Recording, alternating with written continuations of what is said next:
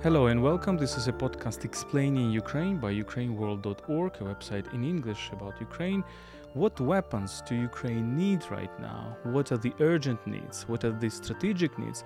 We will talk about this with Alina Frolova, who is deputy head of board of the Center for Defense Strategies, a Ukrainian think tank, and also former deputy defense minister. Hello, Alina. Hi, good evening or good morning. Thanks so much for coming and for joining this podcast. My name is Volodymyr Yermolenko. I'm chief editor of ukraineworld.org and host of this Explaining Ukraine podcast. Before we start, let me remind you that you can support us on Patreon, patreon.com/ukraineworld. We spent a big amount of your support, your donations to help people affected by this war and to help Ukrainian resistance. So let's start. What weapons do Ukrainians need? Because Ukrainians are going to the world all the time since February and are saying, "Give us weapons." Is it really that urgent need? And what exactly do we need? Well, I think that it was very right approach from the very beginning to make such kind of urgency, because when we entered the war, actually we had the situation when we still have most of weapons was post-Soviet type. And actually, especially like very brightly it's seen with artillery, where we have a different calibers. So the Ukraine has as much weapons as it has in the beginning, and no one was, frankly saying, prepared to such a massive conventional war.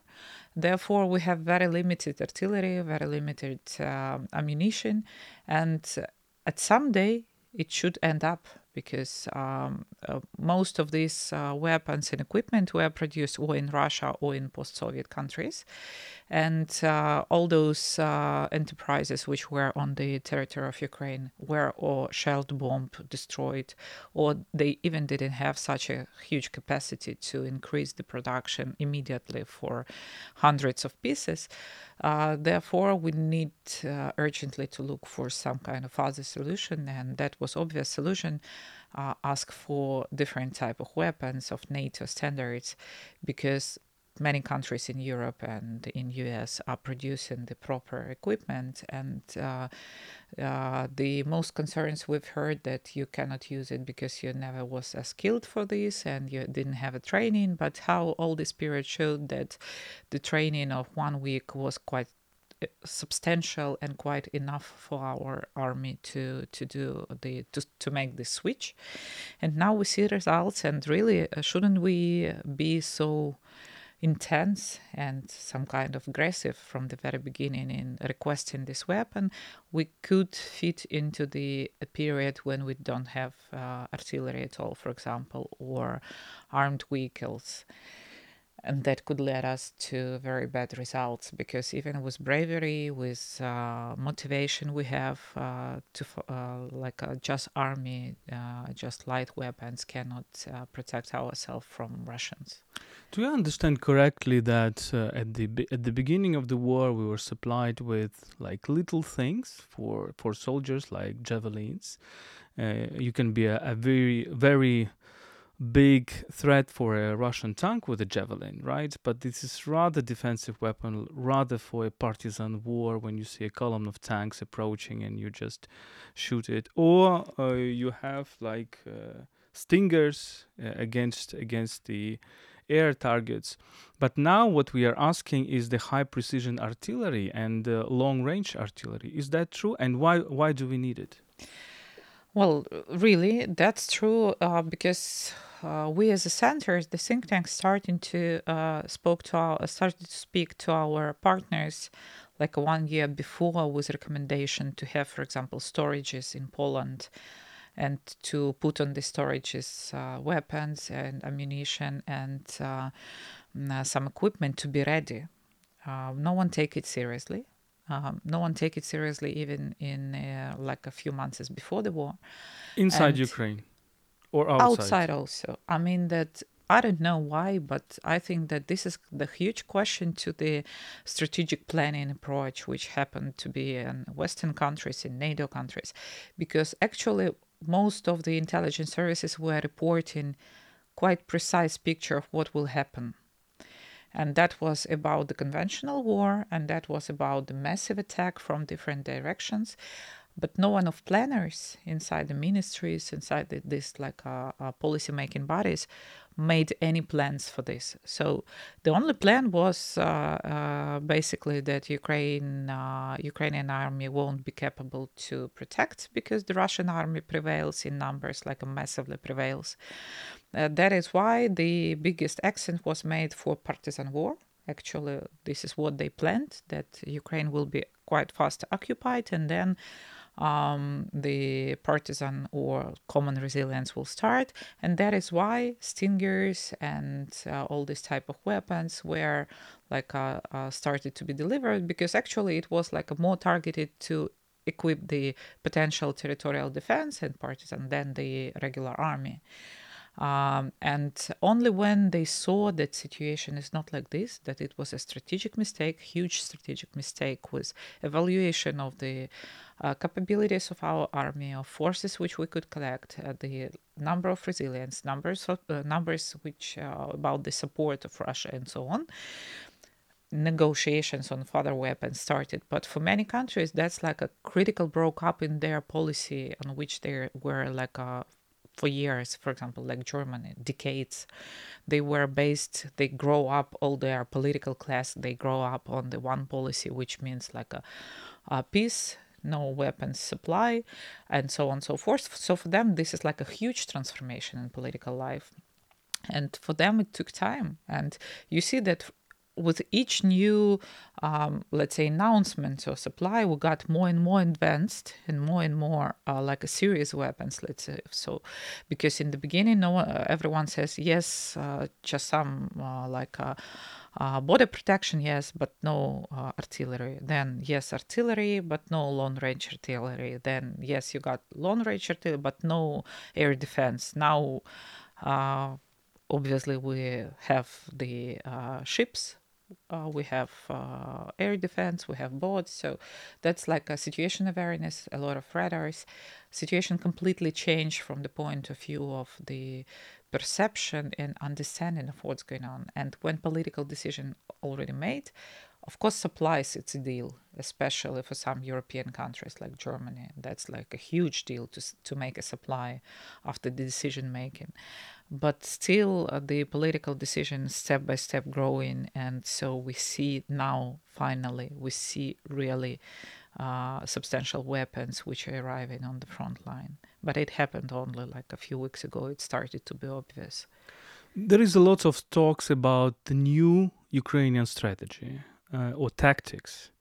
Is that we are targeting the ammunition stocks, and there are lots of, we are in the media, we see explosions today, I think, and yesterday we saw explosions in Novaya Kakhovka.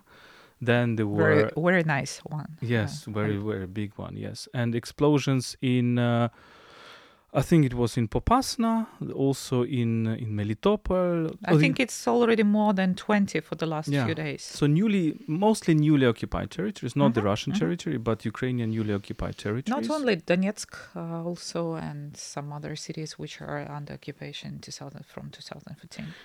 And the tactics is to target these ammunition stocks to kind of slow down the Russian artillery attack, because the situation in the front line, as far as I understand, correct me if I'm wrong, is that Russians are just very heavily shelling with artillery. This is a very distant war, and then of course it is difficult for our soldiers to survive. But targeting these ammunition stocks just makes this fire less intense, and that's why we need HIMARS, for example, for this. Is it true? Well, just to remind, I'm not the military expert, so I cannot make the military evaluation of the strategy and operation. But from what I know, that's really like this. And frankly saying, nothing new under the skies, because actually this is the tactics which comes out from any conventional war, like a Second World War, when you, first of all, you need to destroy the supplies and logistics. Logistic route and supply. With, for example, routes, it's more difficult because, to harm seriously railways, for example, or roads, it's it's quite difficult because you can restore them quite fast. But to target ammunitions, to target the troops units which are located, and especially commands and command points where the command of the operation is located, that's the tactics which gives you prevailing even if you're losing in numbers like Ukrainians. And I think that's not the change of the tactics, but that's like we started to receive the equipment and weapons with which we can implement these tactics.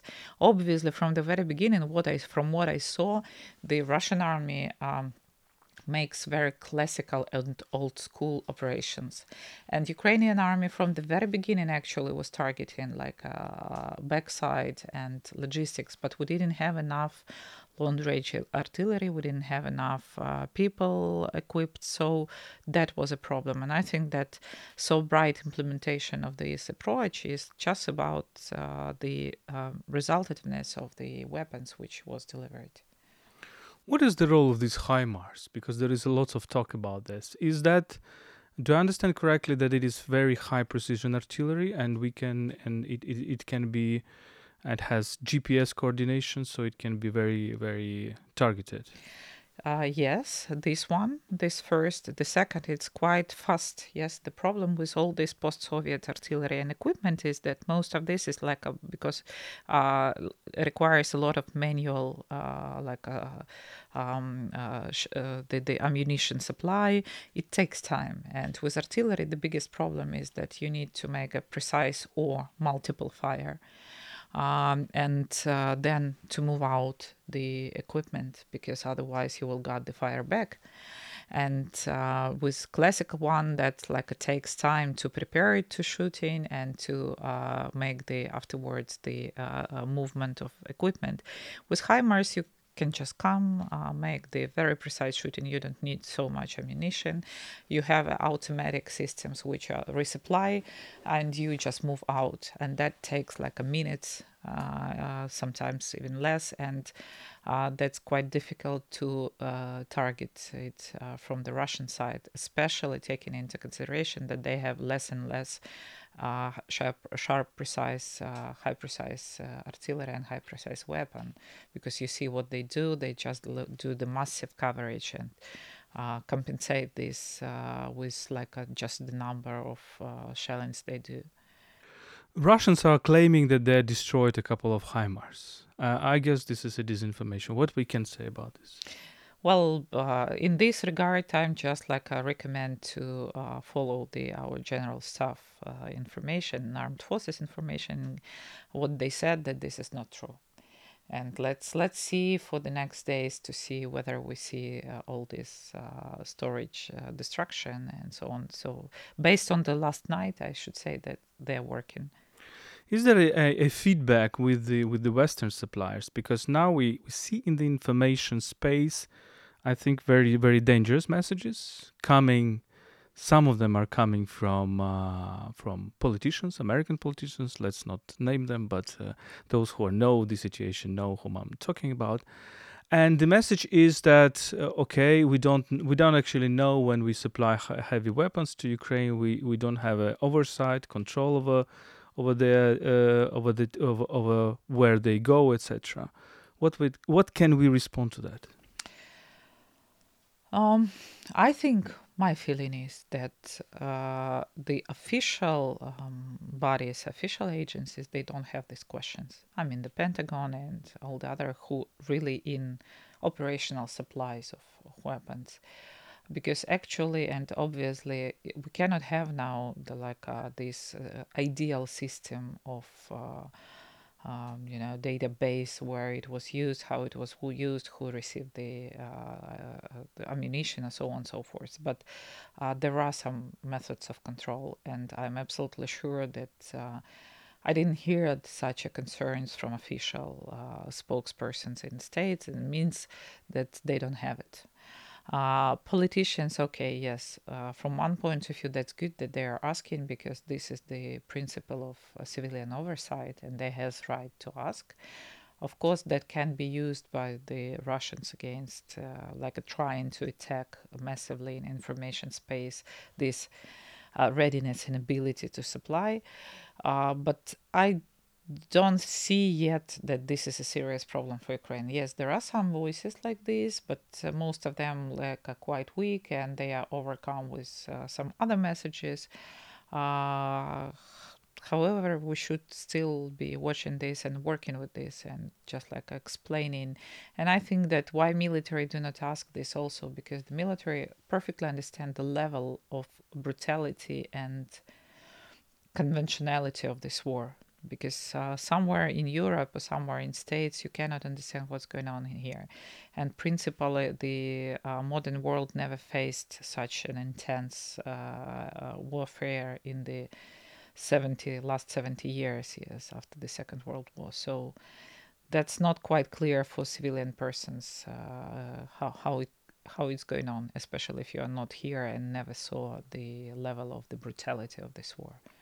We talked about HIMARS. Another topic is howitzers. You mentioned Germans, and it seems that the German howitzers are already on the front line. This Panzerhaubitze, is that true? I don't know. Again, I'm just here basing on the official information which armed forces are providing. If they're posting pictures of them working, yes, that's true. If they're not posting, okay, we can just guess. What is the role of howitzers, of these German ones, the French ones, the Caesars? Why are they important? Long range artillery and more precise artillery, yes, so that's the issue. And I think that because you remember that Russians has the artillery which is coming to a 50, sometimes 70 kilometers. We have 20, and we have lack of it, yes. So even if with supply of the not so long range but a mid-range artillery, we've been at least in making some kind of balance. That is why. Plus, of course, all this modern equipment is more precise, is more fast, is easier to operate, which is crucially important for now.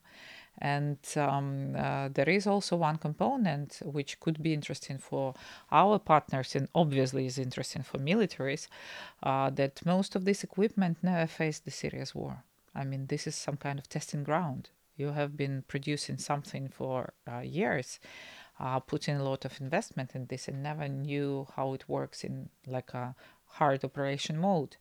Now everyone can see, they can work with mistakes, or they can work with improvements. And again, there is information which was never confirmed by the official voices from Ukraine, but many experts are referring to it, that Ukraine also make here a lot of innovations in artillery warfare, which happening now, starting from the special applications for the artillery personnel, military personnel, who can use it and make these distributed artillery shorts, when we don't have to put all the artillery in one place, not to make it target for our enemies, but to make it so efficient, and very concentrated. So there is Ukrainian capabilities which are backgrounded in our IT capabilities, on our inventions, and which can support the foreign weapons, and which can make it better, and which can show the weak and strong points. And that's very, very big result and return of investment, let's say, for our partners. So these types of artillery are coming. What does Ukraine need more? What is our priority right now? Because you were talking about armored vehicles. As far as I understand, this is also the way for bringing soldiers back and forth. And there is a huge problem for the seas, right? The Black Sea is still blocked. We cannot do anything about it. We cannot really export our grain. What we need? The list is more or less stable for some period already. Yes, what we need, yes, this is artillery, this is multi-launch rocket systems, this is the situational awareness, everything which is electronic warfare, everything what is about the electronic warfare is very important. And of course, this is sea. This is one of my favorite components. And I think that we underestimate everything what happened for the last period in Black Sea. Actually, Russian lost their like a prevailing position there. So we are not winning, but they are not winning already too. Because of the Moskva, because of the Because of Serpent everything, Island. yes. So that was like a step by step, but the actually they lost already. I mean that yes, they still keeping a lot of forces there. They still have the weapons. They still use the rocket launchers to Ukraine, but they already cannot control the sea, and that's the huge step, which was made, by the way, with the absence of our navy. And this is also a question about the contemporary war. Yes, how it should be done, because you see that we having no navy still can harm substantially Russian navy being on the sea, and that's because of air defense, which they cannot install because the Moskva actually was bearing the air defense systems, which should cover like a quite substantial range there, but they cannot. They lost part of the situational awareness because they lost radars and they cannot cover all the sea like it was before. When these gas shelves were like shooted, gas towers, so that was huge also importance because actually there were a military base there, and if you will have a look at the map, there was a Crimea, then was this gas towers, then was a Snake Island, and the actually the between them not so big not so big distance, yes, and they can cover with all these components, all this like a seaside of the Ukraine. What they lost now, Snake Island, they lost now these like small military bases, they lost the potential of their air defense, of their situational awareness there, so they actually cannot control this fully control this sea between the Crimea and Snake Island, and this is huge. And you know that today it was a report about that a few ships with grains already moved out, not because of goodwill of Russia, not because in reality they cannot control like 100% what's going on already there. Plus we gave the substantial plus to Romania, which was like a completely blocked by Russians, and Danube River, which was like almost blocked by Russians mining the all the entry there. Now it's clear for them, and they can make cleaning, they can make the mining, and they can start to operate there. So can we forecast that this blockade of the Black Sea will be over in a few months, or at least partially, that partially Ukrainian grain exports will be unblocked? I do not believe in any results of international efforts of like I don't know, controlling or safeguarding or something like this, accompanying this ship, because it cannot provide 100% capacity, which means the crisis won't be overcome. It may be a little bit lighter, and then Russians still will be threatening to all of these ships. I think that the only way of solving the problem with grains, with oils, with everything which we supply, is complete the occupation of the Black Sea. And the occupation can be made only the more harm we do to their naval bases and to their infrastructure in Crimea, the faster the occupation is coming. And this is the only way. No any other solutions to the situation. So no partial solution, like as you said, that some international ships will be accompanying these grain ships and. Okay, if tomorrow this ship will get on mine, so and you won't know whether this really mine or this is subversion of Russians, or it would be a shelling from Russian ships, and suddenly they will hit something, or their missiles, as we often see from the video reports, just coming back because they are not working properly. So there would be like a multiple accidents there, and the companies who make an insurance for such ships, they in some period will ask the questions, and you know that this is a huge problem now with like making an insurance.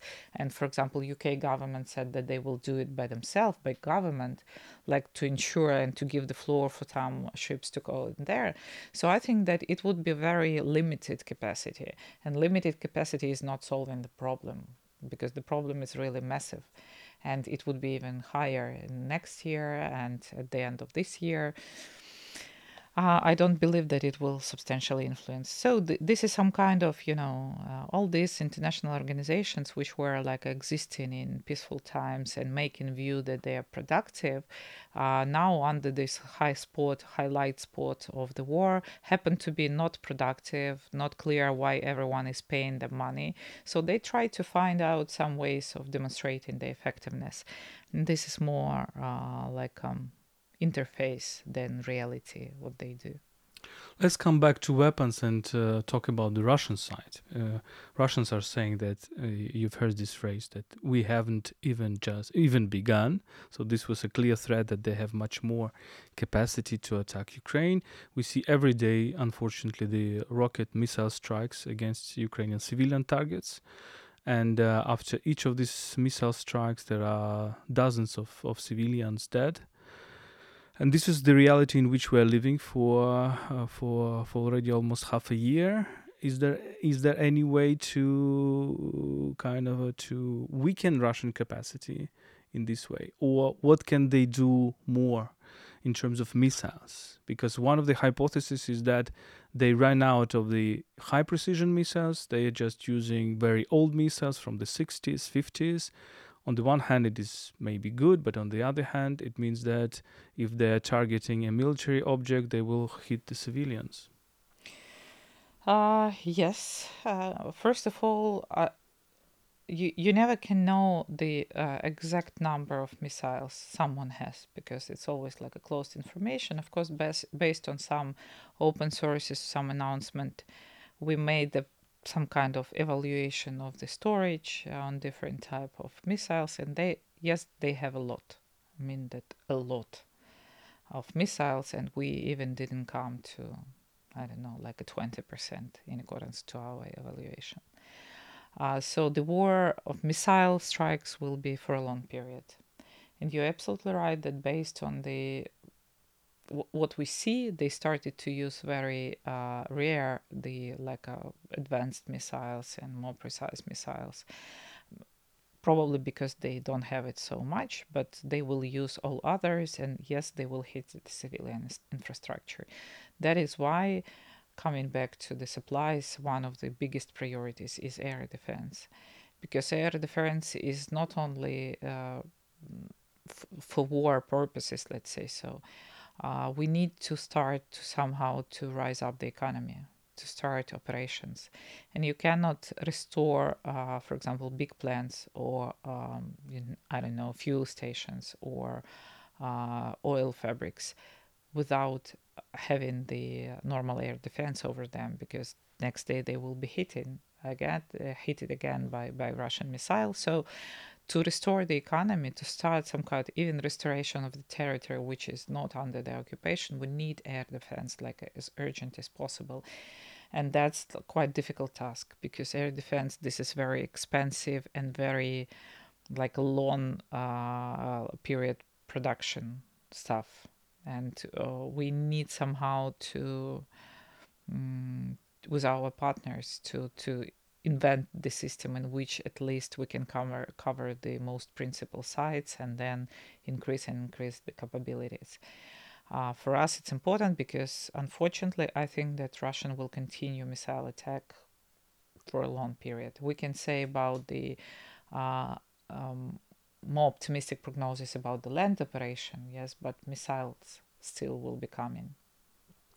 There was an idea expressed at the initial stages of the war, of this second war, that we cannot close the sky over the whole Ukraine, but we can close the sky over parts of Ukraine, like Western Ukraine, make a safety zone. Is this realistic? From my opinion, no. Because what does it mean to close the sky? It's to have the air defense. what kind of air defense you can have if we're saying about not supply of air defense system to us, but participation of the partners. You need to enter the war, yeah, because your jet or your air defense system staying somewhere, I don't know, located somewhere in Poland should make a launch of the air defense missile and hit the Russian, for example, missile. And this means participation in the war. What Belarus is making? Belarus all the time claiming that they are not in war, but they are, because we have the launch of missiles from their territory, and officially, legally, they're at war with us. The same situation would be with any Western countries or other country which will decide to close the sky. And it means that they all with their jets or with their air defense system located in their territory should enter the war. It means that this country enters the war. But and this is political why decision. can they supply these air defense systems to Ukraine? Because then it operates from Ukraine, and this is Ukrainian air defense system. This is our. So, and then it can operate. But again, saying about the why they cannot supply immediately, yes, because there is limited. No one, was keeping the air defense system on the storage like we have 100 pieces. No, never, because it's very expensive. It's usually done specifically for the country with its specifics, with its coverage, with its landscape, with its systems, which are using there, starting from electronic and all the other. So that's like a very specific equipment which is produced. And now we need to grab somewhere existing one, and those countries, they do understand that they will make their protection and deterrence weaker, and they are also like a little bit nervous about it. And you've heard like a last discussions probably of Slovenia, yes, I believe so, who was saying that we are ready to give the jets if Czech and Poland will guarantee that they will cover with their jets our territory. That is one of the options, yes. If you have the capabilities of the countries nearby to cover your territory with their weapons, and you're in one alliance like NATO, for example, that you can do it, or you have a bilateral relations when you said that, yes, you have some kind of military alliance between these two countries, that's possible variant. But then you need to find the options, and that's quite not easy issue. Germany, they said that they will give, yes, the air defense system. But again, as soon as I've heard, they faced with the problem because the production company said, we have a list for a few years. So, we put Ukraine at the end of this line and it will be in a few years. Or if you want to put them now, you need just like to move all the line. And then you need to negotiate with all commercial partners which are have these orders posted with other countries, and they need to agree that there would be a prolongation for them on receiving such system. Is the American Lend-Lease, is it a tool to solve this problem in the mid-term, long-term? What is Lend-Lease? Lend-Lease, this is this special regime of approval of the assistance, nothing else. So this is like a easy implication of the financial procedures and procedures of coordination of supplies, nothing more. So there is not about equipment, there is about the way how to finance it and how to make it faster to deliver. Everything we got before, we got without Lend-Lease, with more longer procedures, but we got it. And you see that like a once per week state saying, okay, 800 millions plus, 700 millions plus. This is like for everything what's going on now. Lend-Lease should start work in September or October, when the new financial year will operate already. And it will just like ease the procedure of approval and financing. But the list of equipment and the equipment itself, it doesn't influence on it. What about Ukrainian production? Because it's also an illusion to believe that we are waging this war with foreign weapons. The majority of weapons are ours, Ukrainian weapons? It was ours. It was ours. So now it's changing. Well, I don't know about now, but even just like we had around 1 month ago, probably, maybe a little bit less, this very clear pause, for example, in artillery shooting from our side. And it was a gap I was saying about, that we already didn't have our ammunition and weapons, but the Westerners was still on arrival. And that was like a very for everyone who understand this situation, it was a very nervous period, because and all the soldiers see this on the front line, and everyone understand this, but we need to keep to hold on and don't make it very publicly, because it was dangerous situation. But frankly, the more war will go on, the less it would be our weapons. So The more ammunition for artillery, which is different in terms of millimeters, and therefore we are shifting to this Western type we of shifted. artillery. We Yeah. shifted. I think that everything which is left ours, it's just like already peanuts from on the level of. But every does Ukraine have plans to produce its own weapons? I understand that today it's very difficult because as soon as you launch a capacity, it will be a target for a strike. But maybe do something in Poland together with Poles or whatever. Well, Ukraine obviously plans, because Ukraine still has very good capabilities in engineering, in defense industry, and everything, like construction of planes, jets, and some weapons. And plus, of course, what Ukraine never had in its like defense industry, it's normal public-private partnership, because not everything should be produced with huge, enterprises. Many things which can be done like a small enterprises, like I don't know, protection, drones, which are like a principal, the many components of the, including even situational awareness, some part of it, yes, including the armed vehicles. It's something which can be done by even small private enterprises, not only like a giant state-owned. And that's first opportunity, yes, for Ukraine to free the market. Let everyone, which actually happening now, but it's not yet visible and legalized. So let Ukraine in private business to jump in, because they can be more mobile, more fast, less bureaucratic, less require money from the government. So they will solve all these issues. The next, of course, still many of our plants, from defense industry, they still working. They still working. They still do produce the missiles and some other components and ammunition and vehicles. That's some kind of magic, but it works.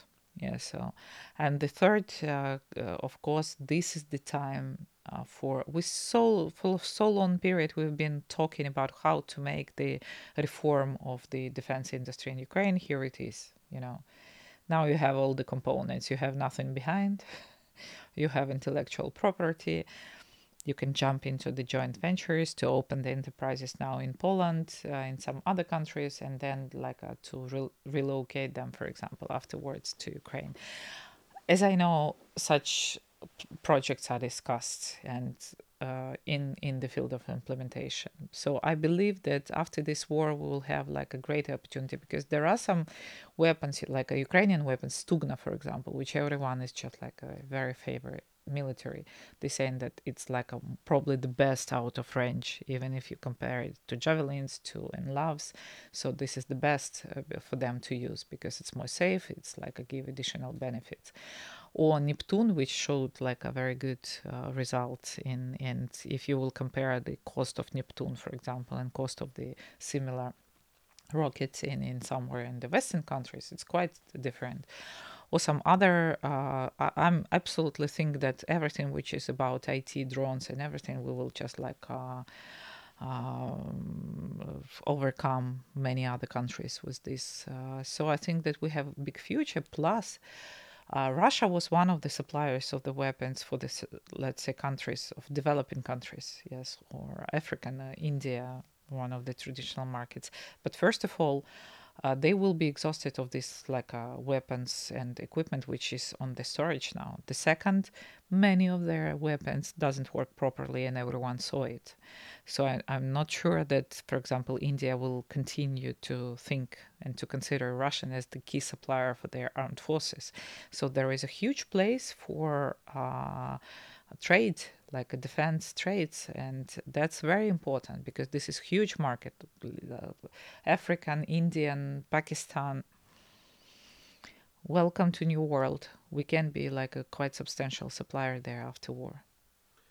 Maybe my last question. So the weapons today, I've heard this thought from Yuri Butusov, a Ukrainian journalist, military journalist, and he said in one of his recent YouTubes that a drone, which is administered by a student with a mobile phone, can be a much more dangerous weapon than artillery, which doesn't have a precision. So it means that today's war is increasingly intellectual, increasingly involves IT, increasingly involves technology. And Ukraine is good both in aviation construction. We know lots of private companies, and we did several stories at Ukraine World before these events about just private companies producing small planes. Is there any capacity to produce our own drones? Or Well, this is not only the capacity; they are under massive production now, and everything, and not UAV also. Yes, yeah. I just discovered that we have, like in Kiev, very good production of UAV, which are ready and which starts from $20,000. From what I have in Europe, for example, this starts from 100,000, and this is like nothing there. So that's like a quite substantial, not only intellectual but already existing productions, and that's really good. And I'm absolutely sure.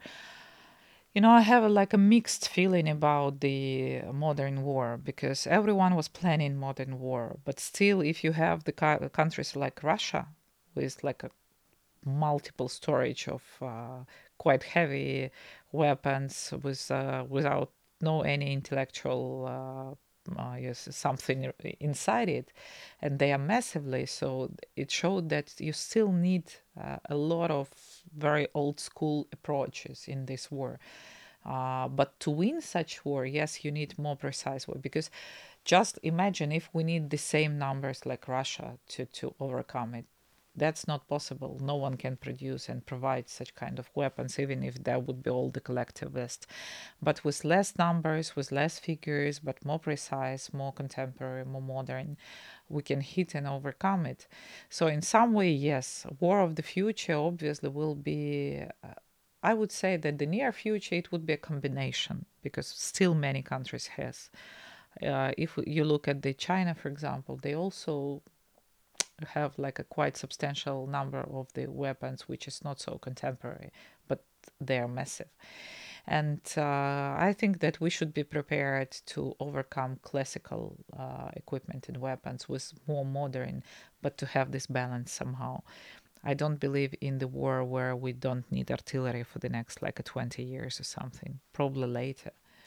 Yeah, but drones, UAVs, and the non-standard approach to everything, situational awareness, to the identification, to intelligence, it will play more and more.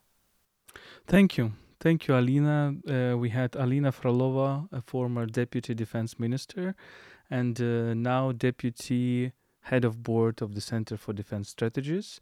Thank you for joining this podcast. There was a podcast explaining Ukraine by ukraineworld.org, website in English about Ukraine. You can support us on patreon.com/ukraineworld. Stay with us and stand with Ukraine. Thank you. Stay with Ukraine.